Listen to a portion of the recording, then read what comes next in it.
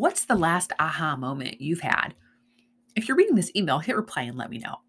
Mine's actually a pretty good one. It happened after I started following this personal finance coach, his Instagram page, and his name is Ramit Sethi. Here's what happened. Ramit was talking about all these ways that we've learned to save our money, a lot of times from our parents, right? But we didn't necessarily learn how to spend money. So that was my aha moment, right?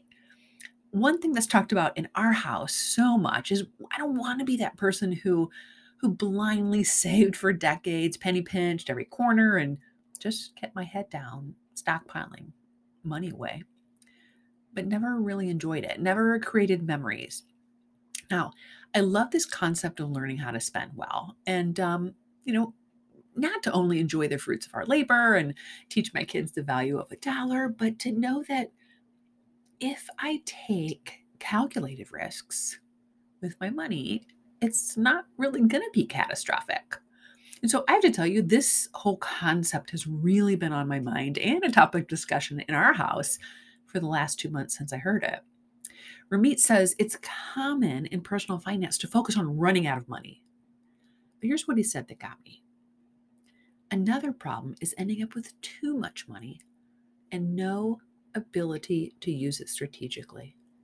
Scarcity is being fluent in all the things you don't want to do with your money and not knowing what you will do with your money. Now, this is a awesome lesson for me personally, and the aha moment is right there for me, resonating.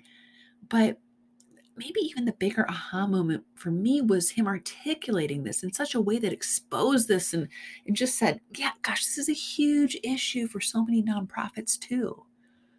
And I hear all the time these statements that are really rooted in focusing on running out of money. Things like, well, we could never do that. It's not in the budget. Like, we can't do something that's not in the budget because we would run out, right? Or we can't spend that amount on a website, technology, consultant, graphics, whatever it is, new staff member, overhead.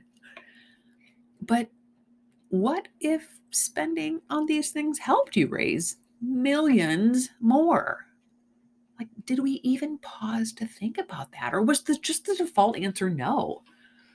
You see, the largest commonality of nonprofits that come to me aren't growing their revenue as fast as they'd like. And what's that commonality? They aren't spending enough money. It's the spend. So I want to challenge any nonprofit CEO who's listening to this. It's time to educate everybody about what we should do with the money our organizations have in the bank, how we should spend it, right? You can take the reins on this conversation. As a leader, you know you got to spend money to make money. Like, I don't need to tell you that. There are years where your program percentage might be perceived as too low. Release it. You know what's best for your organization. You know what you need. Even if it feels scary, even if it causes board members to have indigestion, even if it creates more questions during donor conversations, do it. Because learning how to spend and invest money in growing, which, P.S., is traditionally overhead, results in so much more money for programs within 2 to 3 years. I see it all the time. With this strategy, my clients regularly add 7 figures to their bottom line, more dollars than they ever thought would even be able to go back into programs. But first, it took investing in overhead. This is a pretty simple path. It's practical. But to be honest, the journey and the methodology I use pushes against a lot of the misconceptions in the nonprofit sector. You can do it. The tricky part is your entire fundraising team and board must be able to articulate this in solicitations.